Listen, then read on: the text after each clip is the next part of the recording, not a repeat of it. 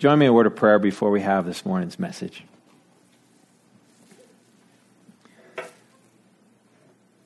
Heavenly Father, may the words of my mouth and the meditations of our hearts be acceptable in your sight.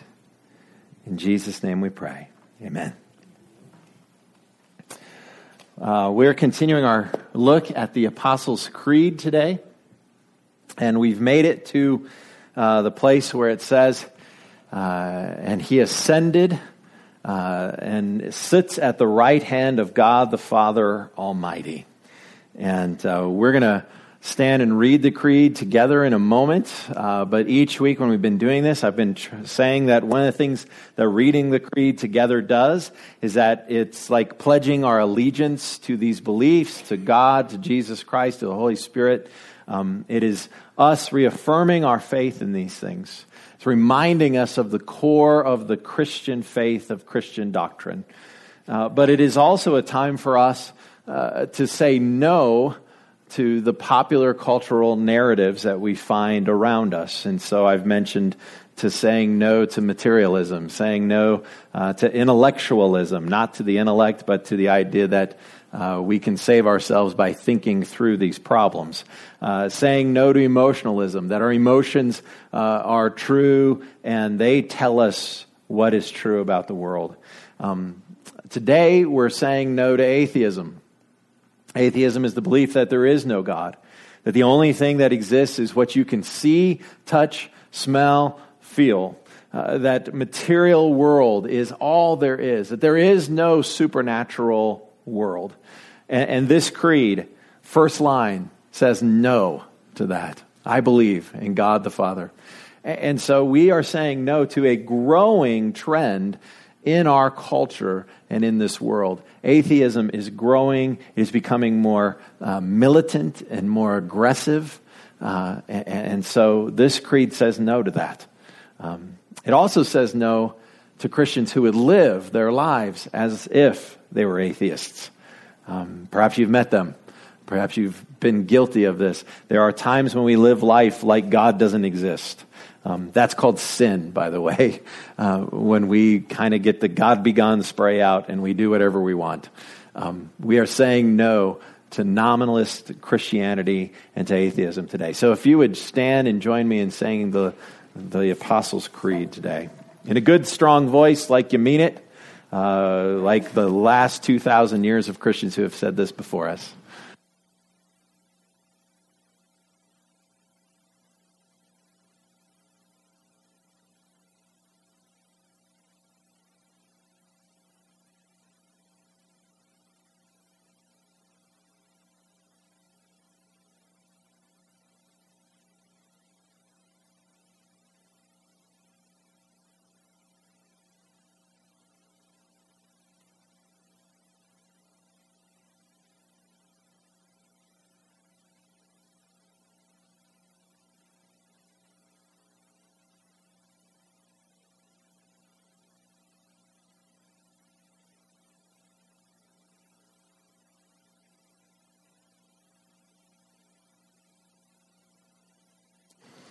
Please be seated.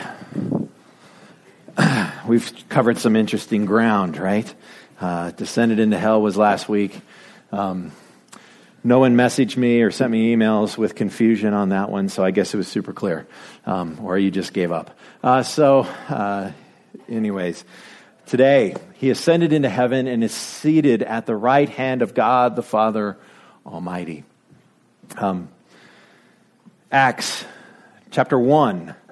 If you have your Bibles, turn there. Acts comes right after the Gospels, Matthew, Mark, Luke, and John. Acts is the second book written by Luke, who is a physician. In fact, in this first line of Acts chapter 1, we're going to read that he is referencing his first book. He says, in my first book, Theophilus, he's writing an account of Jesus Christ. He's writing an account of the early church. And he's pretty meticulous in it, and it's an engaging book. It's a fun book to read. If you have struggles with Paul, because he's really didactic, and he's, even Peter said his stuff's hard to understand, Luke The book of Acts, great place to start in your reading of the scriptures if you haven't done that, because it's action-packed, it's stories. We all love stories, and there's good things in there. Luke is writing to a man named Theophilus. And like I've said before, the Bible wasn't written to you, but it was written for you. It wasn't written to you. We know that because it says he's writing to a guy named Theophilus. He's writing to the first century audience. It was written to them. But unbeknownst to Luke, the Holy Spirit was inspiring him to write these words. And it was written for us 2,000 years later. Crazy, isn't it? Amazing. It'd blow Luke's mind. In fact, think about it. How many books that are I've heard recently that 50,000 books are published every year. How many of those will be read 2,000 years from now? Very few, if any. But the scriptures are still read to this day. So, Acts chapter 1. Hopefully I gave you enough time to get there. Acts chapter 1, verse 1. In my former book, Theophilus, I wrote about all that Jesus, what's that word? Began to do and to teach. Luke's first book ends with Jesus' death and his resurrection. And here he begins his book by saying, I wrote to you about what Jesus began to do. Now, this is a very interesting thing. I want you to circle, highlight, underline that word. If you're that kind of a person in your Bible, that's a really good habit to get into. Jesus began to do and to teach. Next line. Until the day he was taken up to heaven, after giving instructions through the Holy Spirit to the apostles he had chosen. Go ahead, Bailey. After his suffering, he presented himself to them and gave many convincing proofs that he was alive. He appeared to them over a period of 40 days and spoke about the kingdom of God. On one occasion, while he was eating with them, he gave them this command: do not leave Jerusalem, but wait for the gift of my Father promised, which you have heard me speak about. For John baptized with water, but in a few days you will be baptized with the Holy Spirit. Then they gathered around him and asked him, Lord, are you at this time going to restore the kingdom to Israel? He said to them, it is not for you to know the times or dates the Father has set by his own authority. But you will receive power when the Holy Spirit comes on you, and you will be my witnesses in Jerusalem and in all Judea and Samaria and to the ends of the earth. After he said this, he was taken up before their very eyes, and a cloud hid him from their sight. They were looking intently up into the sky as he was going, when suddenly 2 men dressed in white stood beside them. Men of Galilee, they said, why do you stand here looking into the sky? That's funny, right? I mean, we just watched Jesus ascend into heaven. Come on, that's funny stuff. This same Jesus who has been taken from you into heaven will come back in the same way you have seen him go into heaven. Wow. Interesting beginning to a book, right? Especially when it says, I wrote to you about all that Jesus began to do, and then in the same paragraph, Jesus flies away. So, if Jesus is doing stuff, where would you assume Jesus is doing those things? With this setup, with the beginning of this book, I would think he's doing stuff where Jesus is.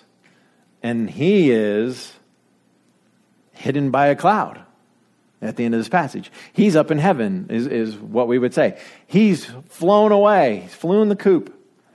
But it starts out by saying, I wrote to you all that Jesus began to do. And then the rest of the book talks about what Jesus is doing, right? That must be what it's about, because he says, I wrote about what Jesus began, and now I'm going to continue that story.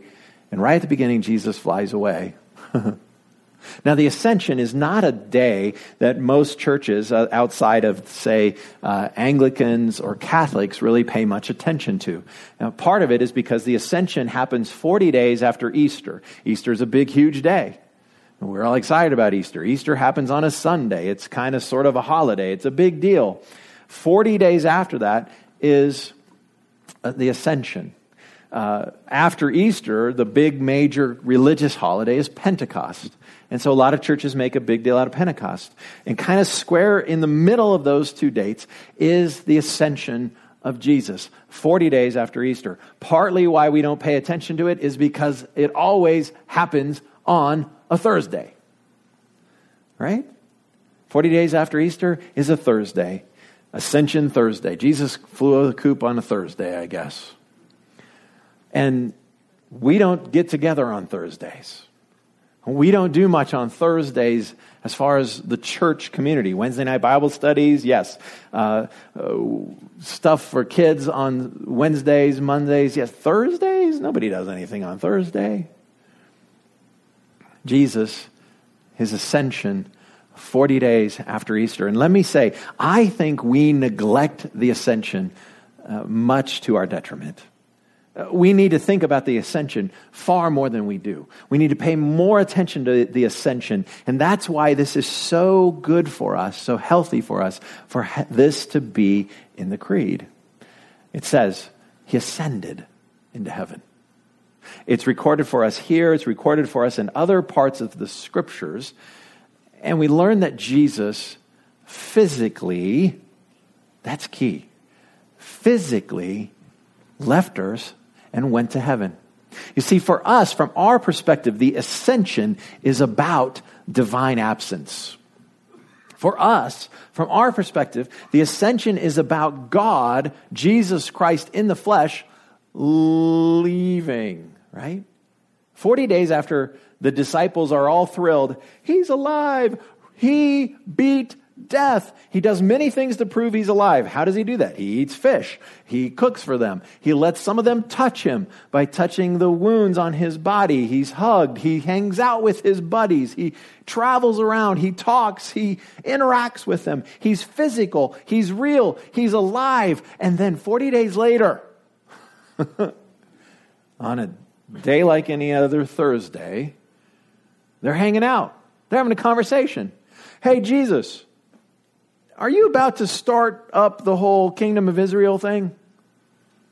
It's a good question. Why is that a good question? The reason it's a good question is because Jesus Christ isn't a last name, it is a title. And Christ is the Greek for Messiah. And Messiah is Hebrew, which means anointed one. And the anointed one was the king. And now they believe that Jesus is the Messiah, risen from the dead. And what remains for him to do is to restore the kingdom of Israel.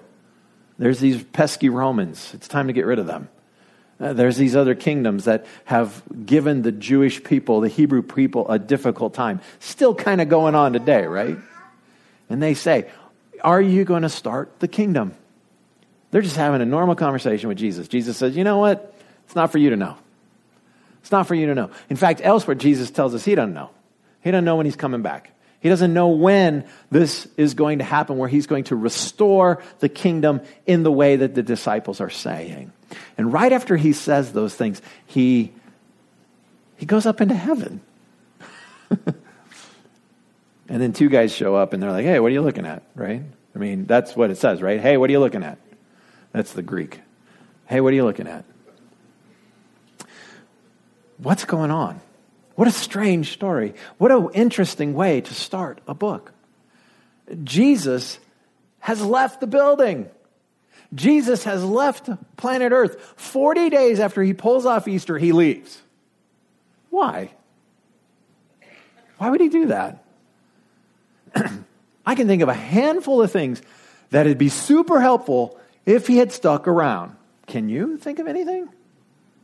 Like, for one, he had a tendency to heal people. That's probably more than a tendency.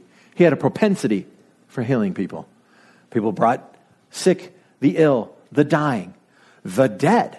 They brought these folks to him all over the ancient world. They came, they heard, they saw, they showed up, they placed their sick, their dying, their dead in front of Jesus. And he healed them. I know of some sick and dying and dead people that I wouldn't mind Jesus sticking around to help out with those things, right? He could make lunch for free out of just a handful of loaves of bread and fish. I mean, think about that political platform to run on, right? You say there's no such thing as free lunch? Watch this, right?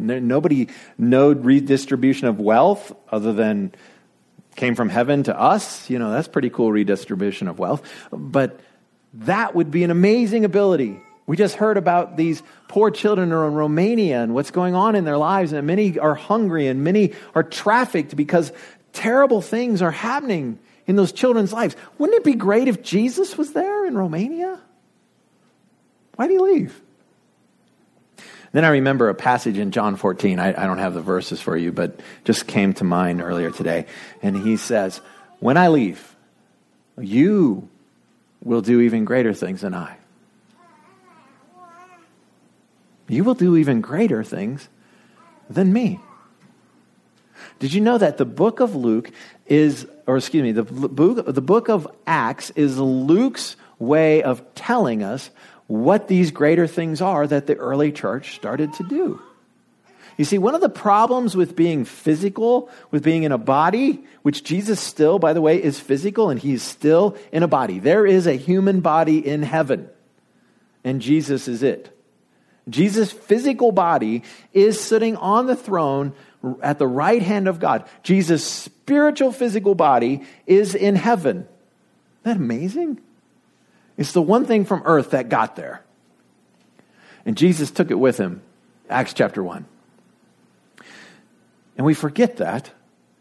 And we don't believe it. We think Jesus he's disembodied. Somehow he's physically in the body next to God the Father in heaven. And one of the things with a physical body that I've experienced is I can't do everything I'd like to do. You ever had that? Like, I don't know, this fall, there's going to be some early Broncos games. They're going to start at 11 o'clock. Pat Bowlen, the Broncos organization, has not heeded my pleas with all my impassioned letter writing and my campaign to move those back because I got to work, people. Some of you can slack off, you stay home, you watch the game, right? But I have to be here. And I have tried to impassionately tell Pat, hey, push the games back for us pastors, right? Apparently he doesn't care about me. The games are at 11. And on those Sundays, I have a dilemma. I am in a body, and this body's stuck here. But my body wants to be in front of a television watching my beloved Broncos. How about you? In fact, have you noticed how attendance, well, you haven't because you weren't here. Attendance goes down on those Sundays. When the Broncos play, attendance goes down because you know that you can't be in two places at one time. And so we make choices. We prioritize things. We decide, you know what, this is more important to me right now than this. I mean, they have church every Sunday. The Broncos play at 2 next week. I'll just skip this one. And it's okay. By the way, Jesus isn't taking roll. There's no stars that he's giving you, unless there are, and then you're in big trouble. But that's the part of a body. If Jesus was on earth, he'd be stuck wherever he's at. There he is. Right? Because he's in a body. Now, his body can move really fast. It can go through walls. It's got some cool capabilities that our bodies can't. It can even ascend into heaven. But he can't be everywhere in that body. Now, by the way, this is confusing, and it's part of the mystery of the Trinity. Jesus is everywhere. I don't know exactly how that works, right? Because he is God, and God is everywhere. But Jesus' body and his person is in heaven. Don't ask me to explain it. They didn't teach that very well in seminary because nobody understands it. But Jesus, if he was on earth, wouldn't you want the doctor instead of the nurse? I mean, if he was still here. This happens in church world, by the way, still. Sometimes leadership is letting people down at a rate that they can stand. Did you know that? And by that definition, I think I've proven to be a pretty good leader. I have for the vast majority of you, I have let you down at a rate that you can stand. And part of that is I can't be everywhere that maybe you would like me to be. I can't do everything that you would like me to do. In fact, if Jesus were to apply for most pastorate positions in North America, he would not get the job. He wouldn't be qualified. He would, be some, he doesn't show up fast enough. He's not smart enough. I don't know what the guy's problem is. He's off hanging out with sinners and tax collectors and prostitutes. He's at the bar all the time. What's his problem, right? That's Jesus, not me, by the way. And you see, if Jesus were here, who'd come here to listen to me? If Jesus were here, why would any churches other than the Church of Jesus in wherever that's located, why would any of the church be able to compete? I mean, talk about a healing ministry. Talk about a soup kitchen ministry. Talk about a preaching ministry. I mean, the rest of us would be like, you're just out of a job. You should go to Jesus Church, right? And this is actually what happens in lots of churches.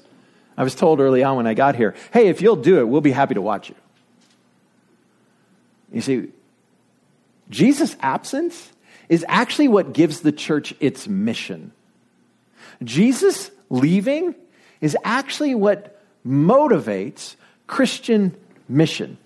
For us to be active, taking Jesus to Romania, taking Jesus to, of all places, Yuma, Colorado, to take Jesus around the world wherever we live.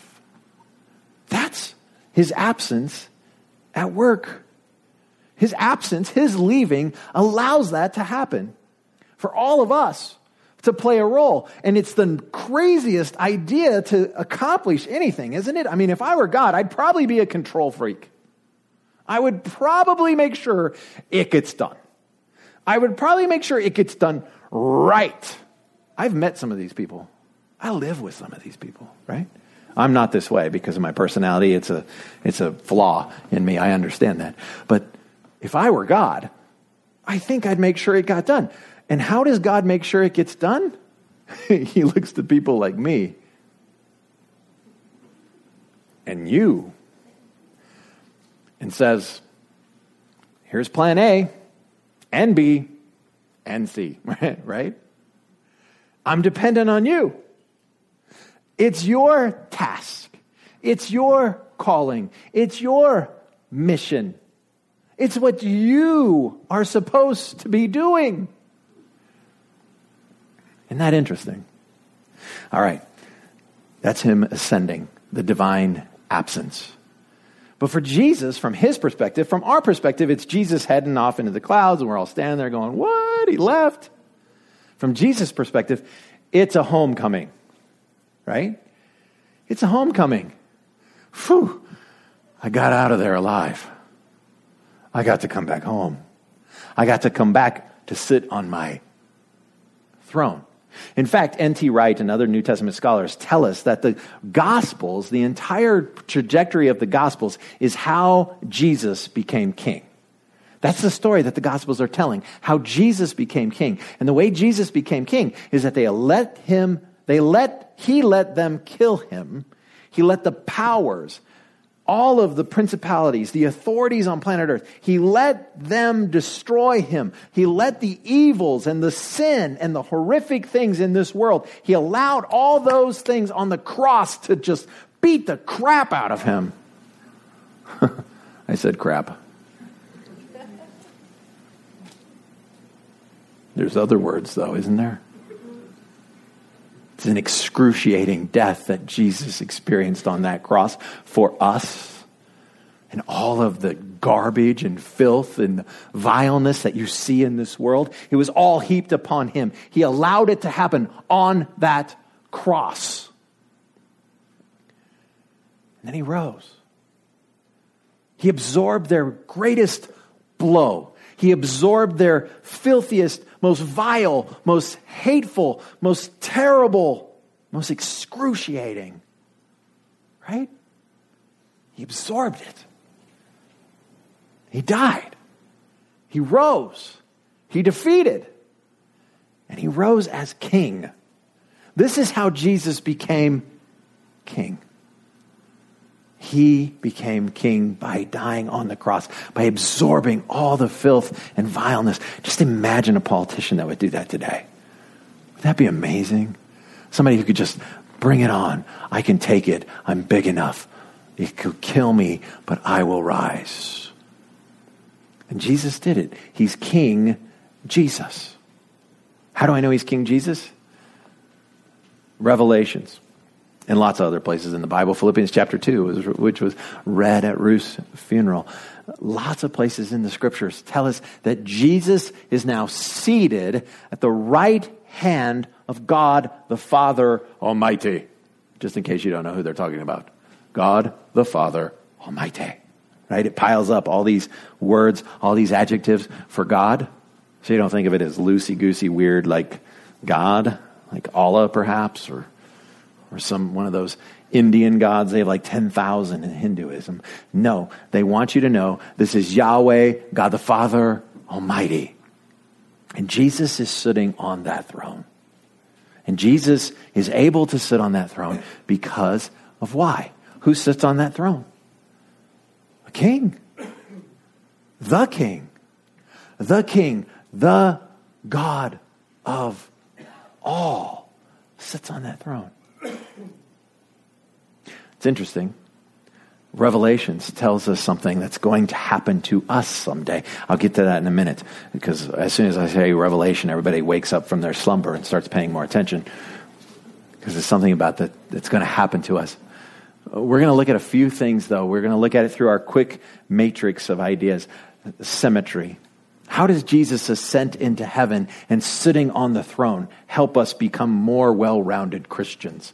Well, churches have a tendency to navel gaze. Churches have a tendency to be a place where we go, us four, no more. Churches have a tendency to be only concerned with what happens inside of these walls. Churches have a tendency to just become self-focused. Focused on only themselves, only their concerns, only what's going on in their lives, only what's going on in the church. And Jesus ascended on high on the throne gives the church mission. We are to be a people of mission. We are to be a people of calling. We are to be a people of service. We are to be a people that love, that care, that move into the neighborhood like Jesus did and love and care for the least of these. That is the mission of the church. That makes us better rounded Christians. It makes us more symmetrical. It helps us get away from, well, it's only about me and my concerns and how I like things and how things are going for me. This next part's going to be mean. Some of us got to get off our duffs and serve Christ. Some of us have got to get into the game. King Jesus expects nothing less. King Jesus expects your best. King Jesus gave his best to get your best out of you. I mean, if this was some sort of weird transaction, then you could probably go, that wasn't good enough. I'm not going to give. I'm going to withhold. I don't really care. But since Jesus gave everything to you, his life, he can expect everything from you, your life. That's his right as king. It's what he expects. Some of us need to get involved in the nursery. Some of us need to get involved in Lyft. Some of us need to serve in the kitchen. Some of us need to help with funeral dinners. And by the way, that's an awful lot of just inside this building, isn't it?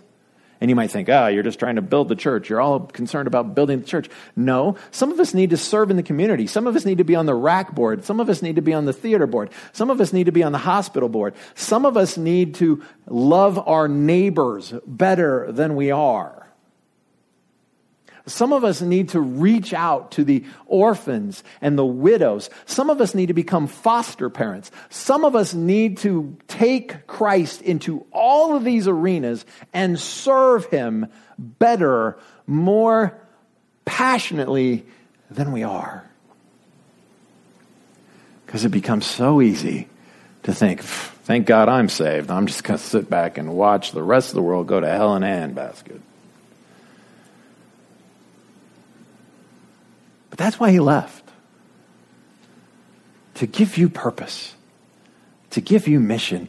And until you and I understand how important we are in this.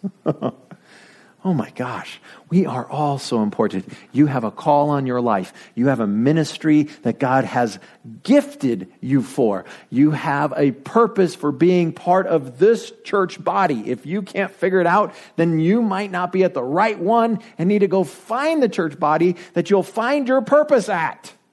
Did he just say I could leave? Yes, I said you could leave if you're not finding your purpose and value as a player in the kingdom of God here.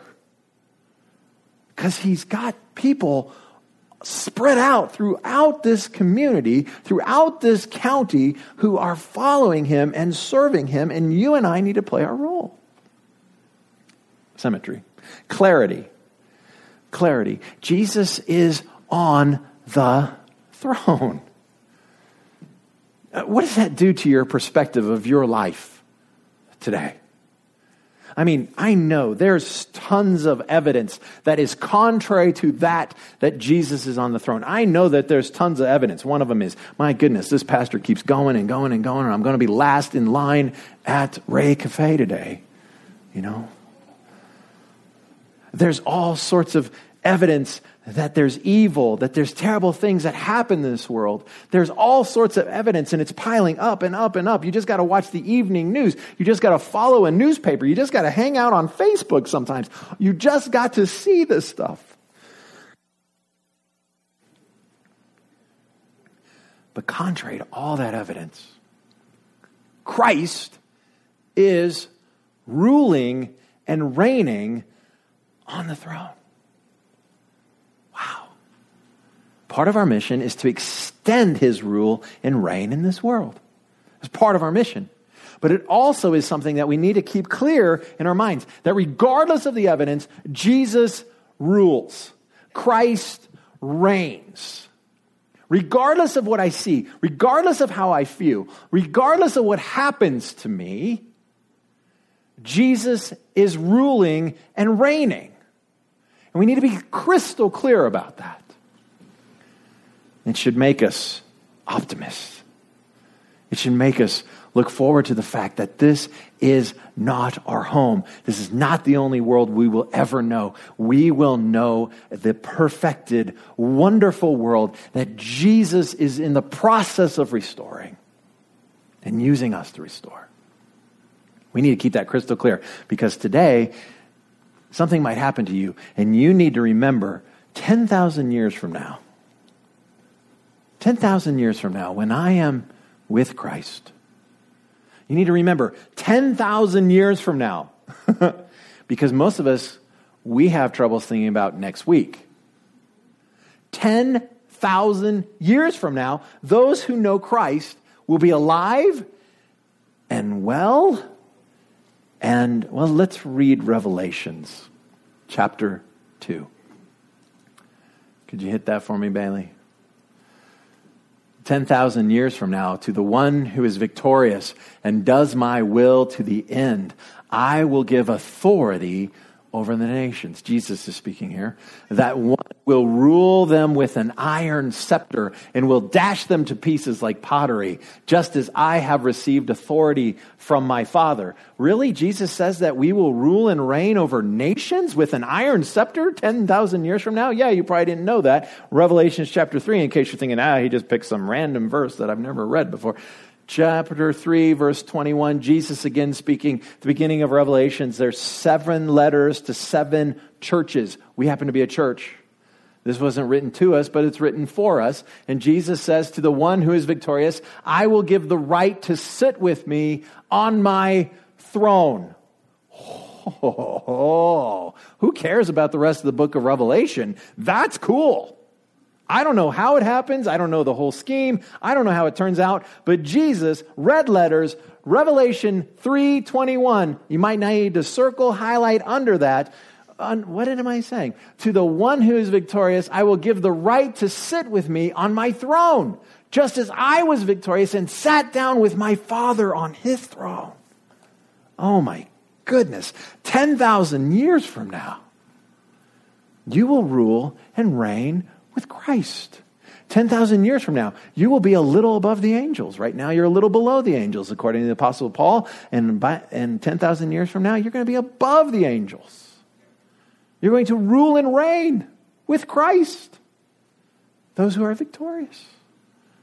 That's some clarity. Community. You're going to be with these people for a long time. Look around. Yeah, that guy too. You're going to be with him for a long time. All of these folks who know and love Jesus Christ, who are following him, who bow the knee to King Jesus, you're going to be with them for an awful long time. You're going to rule and reign with your brothers and sisters in Christ forever. And this is a community that's shaped around the gospel of Jesus Christ, the ascended Lord into heaven, the King of heaven, of the earth, of the cosmos, of the universe, of everything. Jesus forms a community of people. You and I are part of that. We're part of it because we are forgiven, because we believe in Christ, because we are seeking to follow him faithfully. Counsel. Do I even need to counsel any of us? Aren't these things counsel in and of themselves? I mean, if you're depressed someday, Monday, going to work, that boss, or those little kiddos demanding more, 10,000 years from now, isn't that counsel? Isn't that something that you can just bank on? That you can counsel yourself with, you know what? I can get through today because 10,000 years from now, I will be ruling and reigning with Christ if I am victorious. Oh my gosh. And counseling other people? Doesn't this give us perspective on our problems, on our issues, on what we're facing in this life? You know, African-American slaves understood this. They wrote a lot of Negro spirituals, and they talked about a place where they would escape the brutality of their slave masters. They talked about a place, and they would often encourage one another by saying, this world ain't our home. Because their experience of this world wasn't very nice, wasn't very comfortable. And one of our biggest dangers of living in the Disneyland of world history, America, is that we will fail to understand the Christian hope. That we will think, things are so good for me here. I'm doing so well. And if we just get the right dude elected or the right lady elected, we're going to be even better. If we start to think we can make this place great, what do we have to look forward to? See, this place is always going to have problems because we ain't smart enough to fix them. But King Jesus ruling and reigning on the throne, that's our place 10,000 years from now. All right, let's pray because some of you look really hungry. Heavenly Father, thank you so much for these words. My goodness, I look so forward to this. It's hard to get my head around that me and us, all who are faithful followers of Christ to the end, we will rule and reign with you. We will get to take our place in your throne room, making decisions about this world, about this cosmos. Wow. Thank you that you are in heaven, interceding for us. Thank you that you are there, that you know all that we go through. Thank you that you give us this great hope, that one day we will be with you. We will rule and reign with you. Thank you that you, Jesus, were faithful, that you became king, and that you have taken your rightful place at the right hand of God the Father Almighty. Help us to remember and celebrate Ascension Day, your divine absence. Help us know that that gives us a mission to this world, empowered by the Holy Spirit. Now may the Lord bless you and keep you. May the Lord make his face shine upon you and be gracious to you. May the Lord turn his face towards you and give you peace. Join in. Be a part. Grab hold of King Jesus and serve him. And know your destiny 10,000 years from now. Amen.